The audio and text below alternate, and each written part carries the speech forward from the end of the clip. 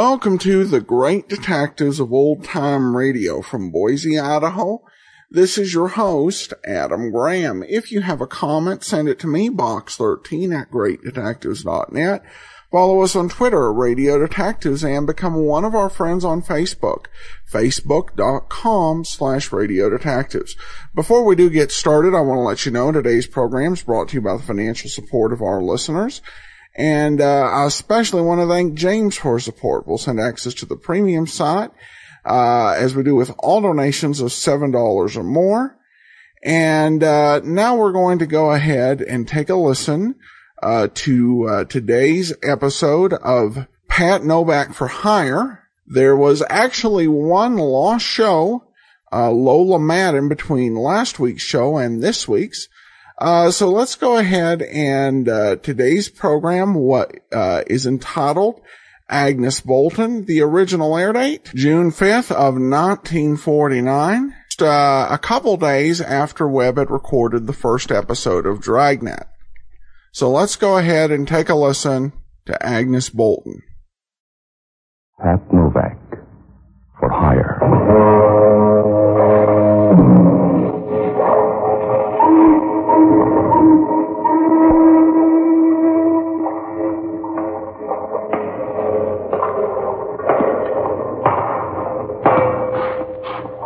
Sure. I'm Pat Novak. For hire.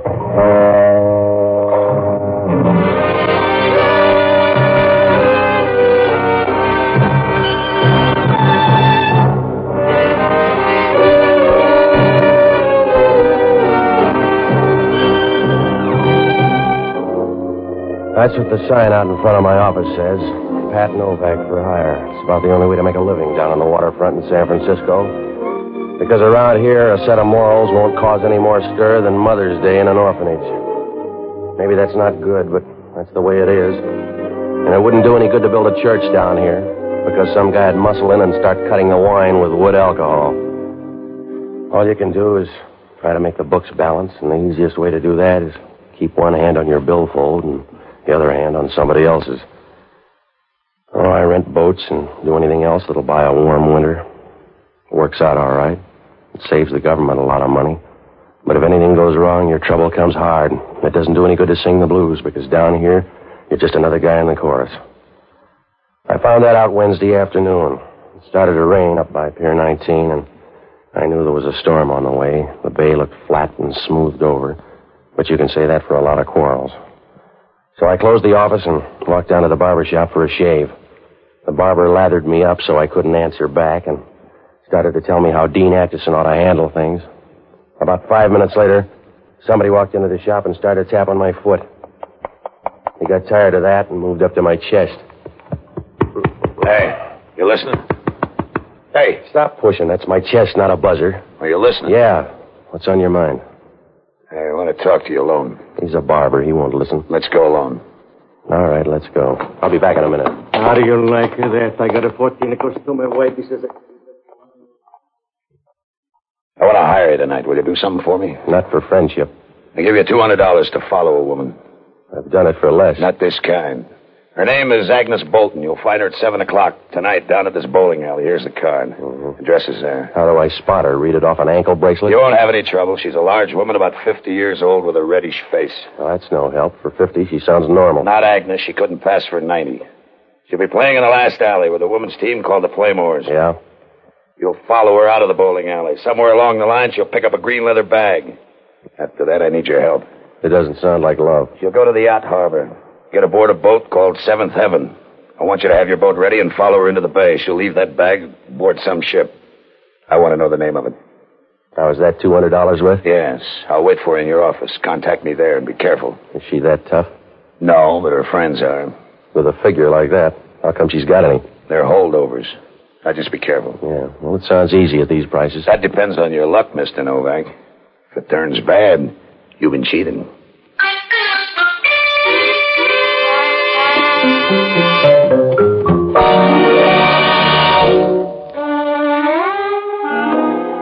He stood at the door for a minute, and his eyes swept the shop like a $10 broom. And then he turned around and walked off. Well, you couldn't tell anything from his face, and his smile was as smooth as a pound of liver in a bucket of glycerin. Well, after I finished, I went down to Pier 19, and I took the boat up to the yacht harbor. I tied up near the Seventh Heaven, and I started downtown to that bowling alley. It was ladies' night, and I stood against the back rail and watched the women bowl. Most of them were wearing slacks, and if I ever get a few bucks ahead, I know the right business. At least the demand is there. About 10 minutes after I got there, Agnes Bolton showed up, and I knew right away Max Hunter overrated her. She was at least 50, because you can't get that ugly without years of practice. She was wearing a green woolen dress, and her figure wasn't any worse than a bale of cotton somebody's cut the wire on. The fat hung down from her arms, and there was so much of it you knew even her bones were plump. And Max was right about her complexion. It was red and scratchy as if she used a bag of sand for cold cream. Well, I must have stood there about 10 minutes watching him bowl when the other girl came up. I didn't see her, but I felt her as she brushed up against me from behind. She leaned on the railing close to me, and when she started to talk, it was like grafting a hot iron onto your spine. You look sad, Mr. Novak. Is it the view? What are you, the repair squad? No.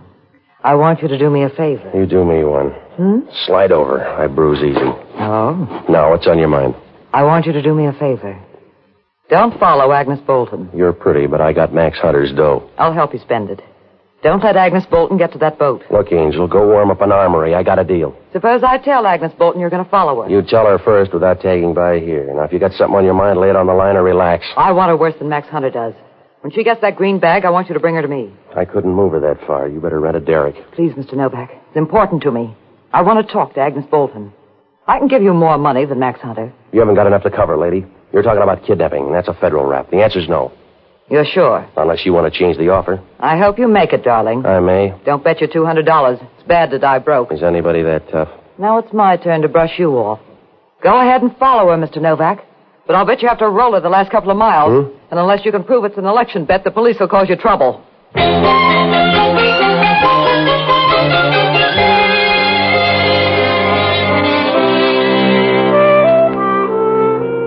Well, I watched her as she turned her back and walked out of there. She looked real good. She was wearing a tight jersey dress that gave you the idea she either thought the weather was warm or she wasn't much on details. Well, I turned around and looked for Agnes Bolton. The game was breaking up, and she started into the dressing room. A few minutes later, she came out and started down Market Street. There was no trouble following her. You could see her in the crowd, and she rolled from side to side as she walked, and when she bumped into anybody, they looked back at her as if they'd been hit in the chest with a sack of jelly. She crossed the street at Stockton and went into a little coin shop. She came out about 5 minutes later with a green leather bag. She strapped it over her shoulder, and she held onto her purse with the other hand. At Powell Street, she got on the cable car up near the front. I moved up there to be safe. She looked heavy enough to tip a cable car uphill. In that light, she didn't look any better. Part of her hair had come undone and hung down in her face like the branches on a dead tree. I noticed her eyes for the first time. They were small and so close together they could have saved time and put them in one socket. Well, she got off the cable car at Geary and walked into a hotel. I followed her and watched her squeeze into a telephone booth on the other side of the lobby. The way she fit, a sardine ought to be happy. She took some money out of her purse and started to dial. A couple of people moved in front of her, and I didn't get a look at her for about 5 minutes. And when they moved away, she was still talking to somebody. I looked up about 10 minutes later, and I knew something was wrong. Her head was pressed against the phone. She'd run out of conversation. I walked across the lobby and opened the door to get to the phone booth. She fell out as old as she'd ever get. There, hey, help me get her over to the couch, will you? Yes, sir. Was she your wife? Well, if she was, this is the way I'd want her. Her purse is spilled all over the floor. Sure is a mess. Yeah. She's some relative, huh? Look, mister, stop trying to pair us up. I was around when she tumbled out, that's all. Yeah. What'd she die from? I don't know. I just figured you might know what she died from. No, I don't. That's a simple question to answer when you know what she died from. All right, let me through here. Come on. All right, stand back. Give her air. She can't use anymore, Copper. Huh? She quit about 5 minutes ago. Who are you? I'm not dead. She is. Then who's she? You better check on her stuff, and don't forget that green bag. Yeah. What bag? The green bag over there on the floor. Well, it was over there a minute ago. The same one the little guy had? What little guy? The one who was talking to you. He just walked out of here carrying a green bag.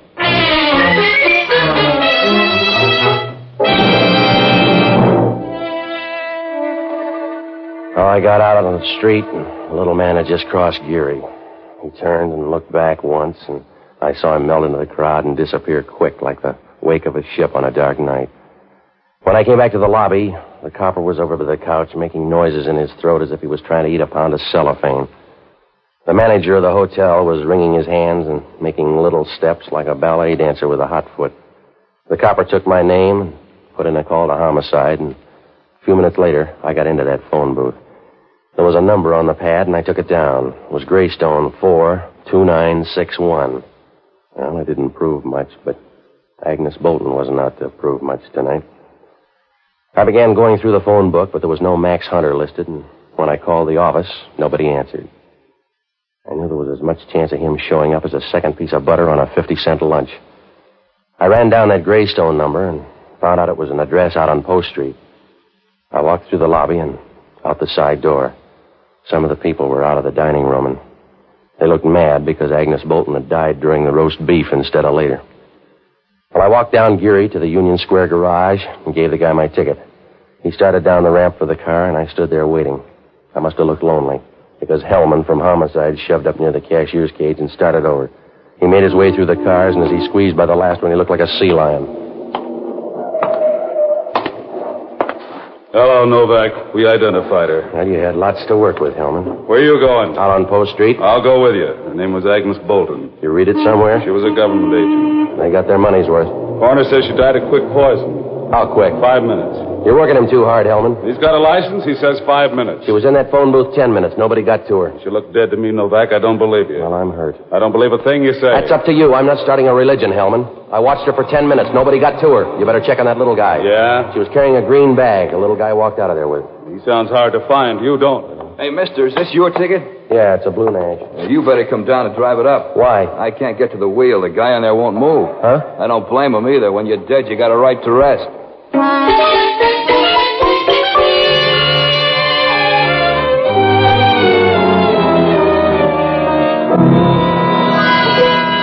Hellman stood there a minute, wiping his teeth with his tongue, and it began to sound like somebody beating the bathtub with a piece of steak. When he finished making noises, we walked down the ramp to the car. It was the little guy who had taken the green bag. He was hunched over, and he was grabbing the wheel as if he'd just married it. Hellman lifted his head up and laid him across the seat. The light was bad, but you could see a little of his face. There was watering around his forehead, and the damp hair was plastered down under his hat brim. The perspiration had broken up and started to run down his forehead like tears, and you got the idea he cried out of his hairline instead of his eyes. He didn't look surprised or pained. He just stared with a puzzled look as if he'd missed part of the conversation. Hellman stood there trying to wipe some egg off his coat and turning to look at the guy to make sure he didn't leave. So what happened, Novak? So he had an automobile accident, Hellman. I don't know. He's your passenger? He bummed the ride himself. When I saw him, he was on his way with that green bag. Where is it? He got talked out of it. You better check on a guy named Max Hunter. Whose cousin is he? He gave me $200 to tail Agnes Bolton. I got another offer, too. Yeah? A blonde biscuit, and she said everything on the beat. For a total stranger, you sure met a lot of people. You better meet a lot of them, too, Hellman, because one of them got to Agnes Bolton. How about Junior here? Did he crawl down the ramp and die on your seat covers? I don't know how he got here. Well, maybe you left him here and forgot. No, he wouldn't slip my mind. I haven't murdered anybody in the front seat. Oh, but it's lively, though. You better get a story, Novak. You already got mine, Hellman. You won't like the ending. No, but I'll bet you do. I like it fine, Novak. You're the only lead on Agnes Bolton. I'll shop around and get enough to pin you down. You couldn't pin down a dead butterfly, Hellman. You better look up Max Hunter and check on a boat called the Seventh Heaven. I will, and I'll put a tail on you, Novak. Follow you all over San Francisco. He'll go any place. That's fine, because I got a suggestion.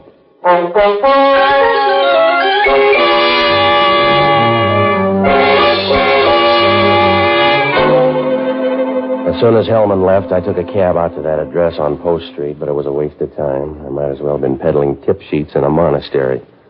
There was a brown house on the corner, and there was a big curved window that stuck out from the rest of the house like a wart on the back of your neck. A toothy old man answered the door and said he didn't know Agnes Bolton. I was pretty sure he was on the level. He just kept nodding his head and rubbing the wrinkles on his face. There were enough of them there to bundle up and sell as a canal. I left downtown. On the way, I went by the yacht harbor, and the Seventh Heaven had moved out into the stream. Well, it was raining harder now, and the docks looked shiny as if somebody had given them a coat of egg white. Well, I had a couple of places to hit, so I looked up Jocko Madigan. He's a good guy who never learned that if you keep your foot on a bar rail for 20 years, it'll do more good for your arches than it will for your brain. I finally found him in the hunt room of the Bellevue Hotel. Gee, a drink for Mr. Novak. Something to take off the chill. No, I don't want to drink, Jocko, and you've had enough, too. I refuse to shiver to death, Patsy. I'd look terrible with a blue face. Will you stop drinking, Jocko? I hate whiskey, Patsy, but I'm drinking tonight with a purpose. I made a deal with Charlie the bartender to buy every 8th drink, and I've got him on the run. By morning, I'll have him in bankruptcy court. Look, Jocko, I'm in trouble. I always know when I've had enough to drink, Patsy.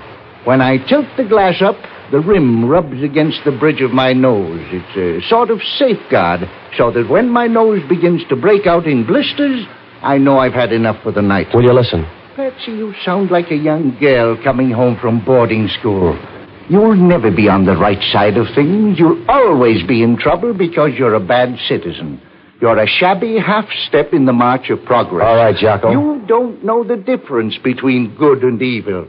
For you, all of human endeavor is a vague blur in high heels, and your vocabulary is a few gutter terms sandwiched in between yes and no. You'll never be any good, Patsy. Yeah. You might as well try to recapture melancholy or ventilate a swamp. You haven't a chance, Patsy. You'll never be any good. Are you all through, Jocko?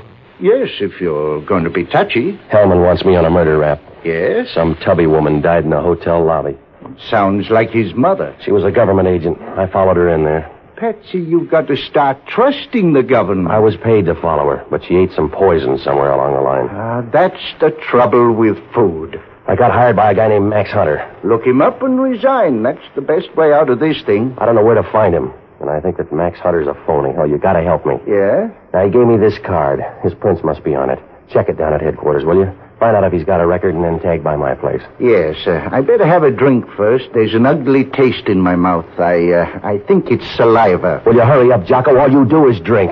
That's all I have left, Patsy. I'm too young to die and too old to do almost anything else. Yeah, sure. It's true, Patsy. When you get to be my age, most of the quiet pleasures are fattening, and most of the active ones would kill me. Good night, lover.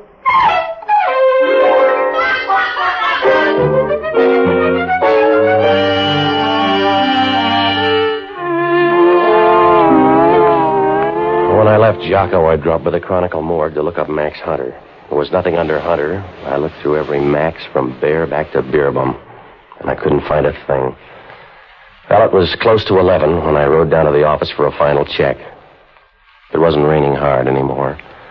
It was a nice, easy drizzle, and you could hear it playing against the sheds along Pier 19. It sounded quiet, almost private, like the sound a woman makes when she runs her fingernail up and down her stocking. It got on your nerves at first, and then you began to enjoy it. The minute I got to the door, I knew something was wrong. There wasn't any reason, but I got the feeling. The same way you know sometimes when you're going to get the busy signal on the phone. I could see her lying there on the floor before I turned on the light. You took one look at her, and you knew she was the sort of girl whose name ought to be Pearl or Myrtle. Somebody'd sapped her, and she was lying with one hand stretched out and the other under her hair. It wasn't really hair. It looked more like a pelt or a raccoon just after a shampoo. It was fuzzed up on the sides, and on top she'd combed it back so tight it was about to go under the scalp. She began to move a little. When I bent over, she started to mumble. What do you want? The rent if you're going to stay long. Here, put your head up. Are you Mr. Novak? It's too late to change. Where's Agnes Bolton? Where'd she go, Mr. Novak? I don't know where she went. Was she a good girl? Something's happened to her. Don't worry, it won't happen again. Who sent you here, Max Hunter? Yeah. Please help me out. All right, come on. I'm Francine Kane. I came to find out about Agnes Bolton. You're a deep sleeper. What happened? You wouldn't know her. I would if she's a tall blonde on the make for that green bag. Who is she? Joan Haywood. You can find her at the Geary Theater. She an actress? Not exactly. Yeah. Her stray talents, Mr. Novak, are dimensional rather than dramatic. If you're smart, you'll stay away from her. Don't tell him any more, Fran. He's paid up. Hello, Hunter. You oversold me. You give me back the 200. I'm going to give you lots for your money. Don't include Agnes Bolton. I don't know anything about her. Is that a lie? Might be. There's the green bag. Joan Hayward has it. Is that a lie? The little guy didn't think so. She left him dead in my car. Let's go, Fran. No, you're in a hurry, Max. You're not. I hope you like your office, Novak. Huh? Because this is where you're going to spend the night. Don't let him feel bad, lady. It must have been his turn.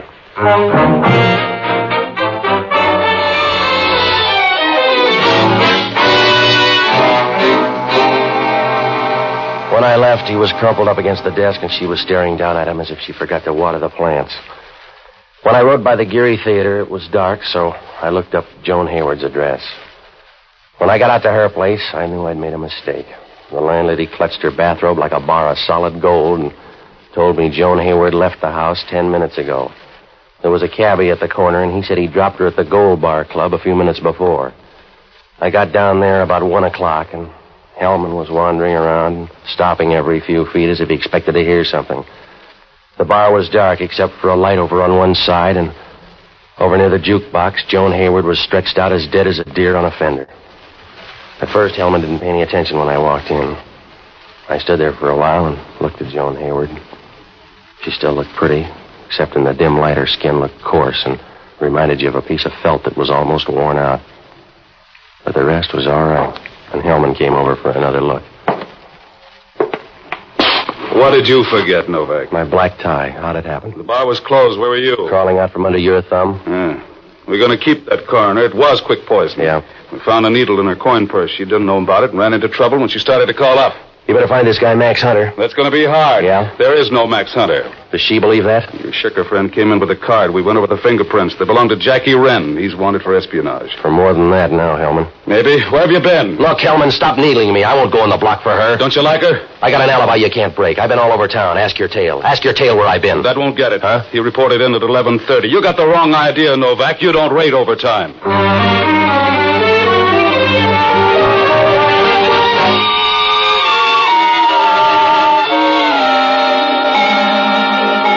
When I left there, I knew everything was downhill. Hellman could stick me for everything but Dan McGrew. My only out was to find Jackie Wren, but you can't ring that many doorbells in one night. I went through the book, but there was no Jackie Wren or Max Hunter listed. I went home to get some sleep, and if they turned Gabriel loose tonight, it was all right with me. Jocko called up about 9 and said there was still no trace of Wren. Well, some mornings you can't trust yourself with a razor, so I got dressed and went down to a Greek's on Geary Street for breakfast. The murder was all over page 1, but there were so many pictures of Hellman you couldn't tell who was dead. I was about halfway through breakfast when I noticed the story down in the corner.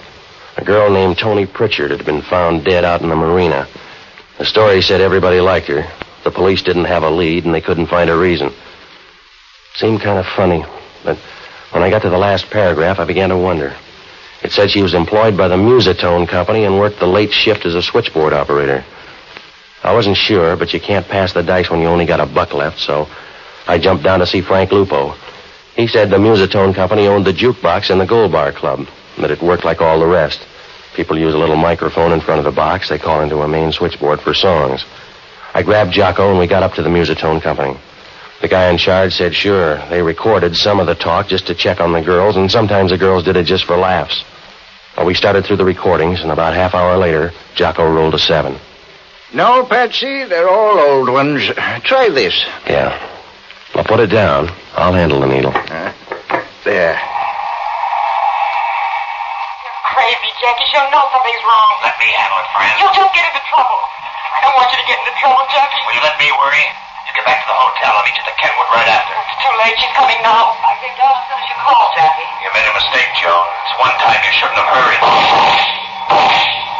That's enough, Jocko. Let's get up to Kenwood. Why don't we think it over a while? Put the record down and come on there at the Kenwood. You heard the shots? That's what I'm worried about. If that fellow's any kind of a mechanic, he's had time to reload.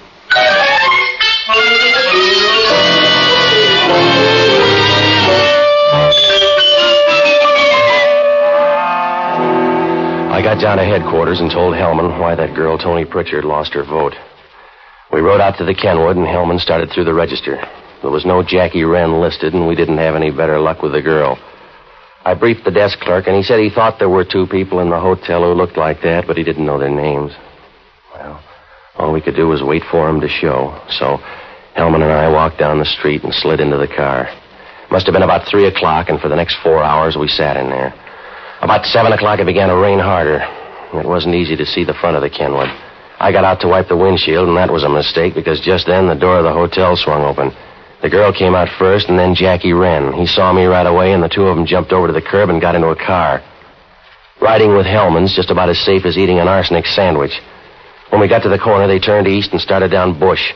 It wasn't easy to stay behind them. The rain was hitting the windshield, and it was like trying to see through a mint julep. When we got past Jones, Hellman began to close in.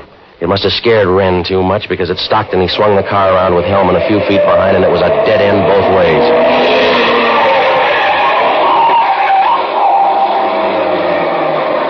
You can't get out now. Open the door. Yeah. There he is, over to the wall. Over here, Hellman. He'll go down that embankment on the other side. Well, he can't. It's too steep. Stay on this side. Can you see him? No. But he's around, I think. You got a chance now, Wren. Come on out. I don't like you that well, mister. It's over there by the embankment. Can you see the girl? She's with him. Over to one side. Move up in front. Oh, you're confused, Hellman. I pay the taxes. It's gonna hurt from now on, Wren. I'm coming over. I hope you make it, Copper. All right, Copper, unless you want a medal, I'm through. You don't need the gun, then. Get rid of it. Just toss it over there. I can't even lift my arm. Throw it down, mister. Jackie, please. I threw it right at you, Copper.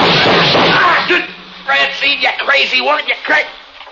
You let him kill me. He's going over that embankment. You let him kill me right in front of you.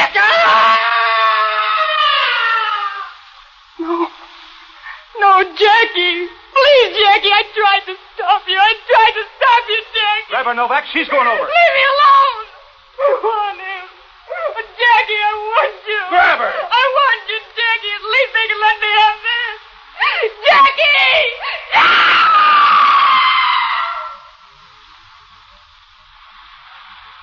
Long way down.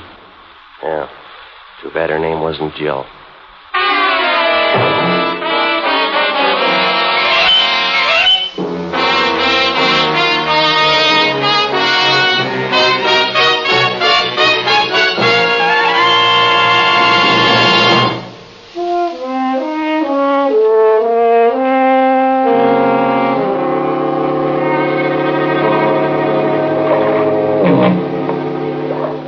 Last I saw Francine, she was lying down at the bottom in the rain. Her head was over to one side, and you knew with a little push it'd roll around as easy as a ball bearing on a plate. Her face was clean, but the rain was beginning to wash the dirt down, and when I left, she wasn't pretty anymore. Jackie Wren outlasted her by a few hours, and Hellman used them all. Agnes Bolton was carrying government papers bound for China. The four people were split into teams. Jackie Wren and Francine were trying to outbid Joan Hayward and the little guy. The way Jackie had it figured, he'd find out what ship they were going out on and pick it up from there.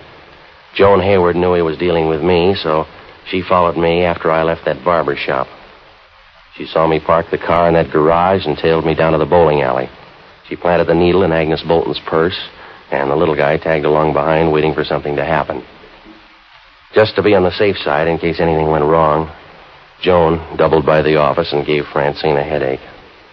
When the little guy got the green bag, he took it to Joan. It was too good to split, so she killed him and left him in my car. Well, then she made a mistake. When Jackie called her up and asked her to come down to the Gold Bar Club, she bought the story. Oh, it would have worked out fine for Jackie if he hadn't talked in front of that microphone. But a nosy girl heard it and tried to put the screws on him. Well, Hellman asked only one question. About that conversation between Jackie and the girl. Why would a person say anything that private in front of a microphone? I don't know. But I told him about a couple of others Jocko and I heard. He didn't say anything, but I'll bet he gets a hold of those records and plays them every night before he goes to sleep.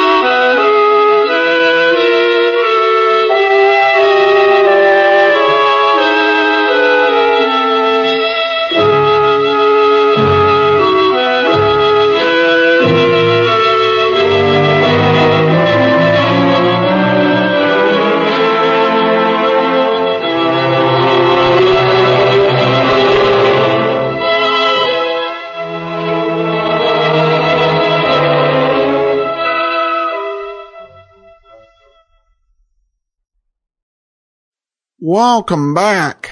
Well, this probably has some of the more nasty put-downs in the course of the whole series, which, given the situation, how Novak could be, that does say something.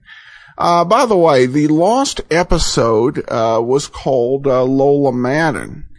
And it was kind of an unusual situation where we actually had a script out there for most of the show, even though it was lost. And when I first played this show, nobody had actually gone ahead and performed it. But the American Radio Theater in August of 2013, they released their own version of the Lola Madden story. I can't play it for you, but you can check it out at amerad.libsyn. That's merad.libsyn, libsyn.com. I will say that, and they released that August 1st, 2013. I will say that there is no comparing this to the original. But I think that's a very high standard. Even if you don't particularly care for the show, it's a difficult thing that, someone who might be able to do a typical detective show would kind of, struggle with.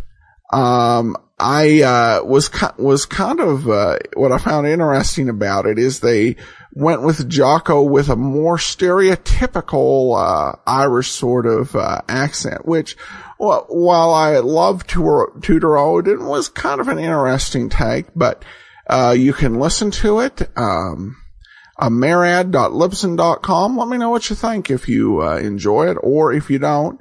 Like I said, I don't think it in any way compares with the original, but I appreciate them recording it so we have an idea of what that performance sounded like.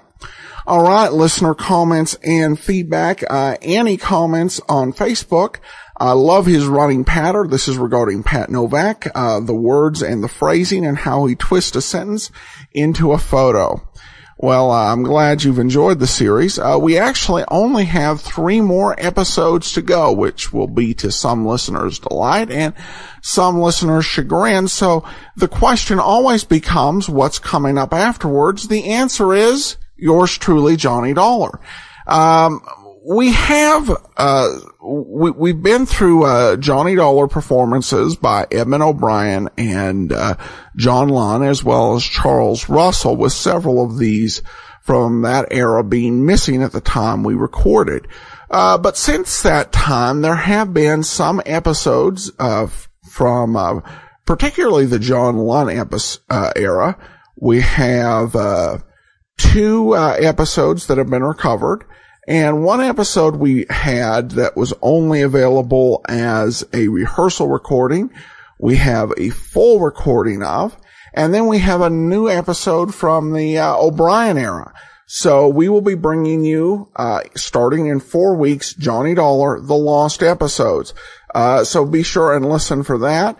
And coming up this Saturday, the first episode in existence of Dragnet. Be sure and listen then. In the meantime, send your comments to box13@greatdetectives.net. Follow us on Twitter, Radio Detectives, and become one of our friends on Facebook, facebook.com/Radio Detectives. From Boise, Idaho, this is your host, Adam Graham, signing off.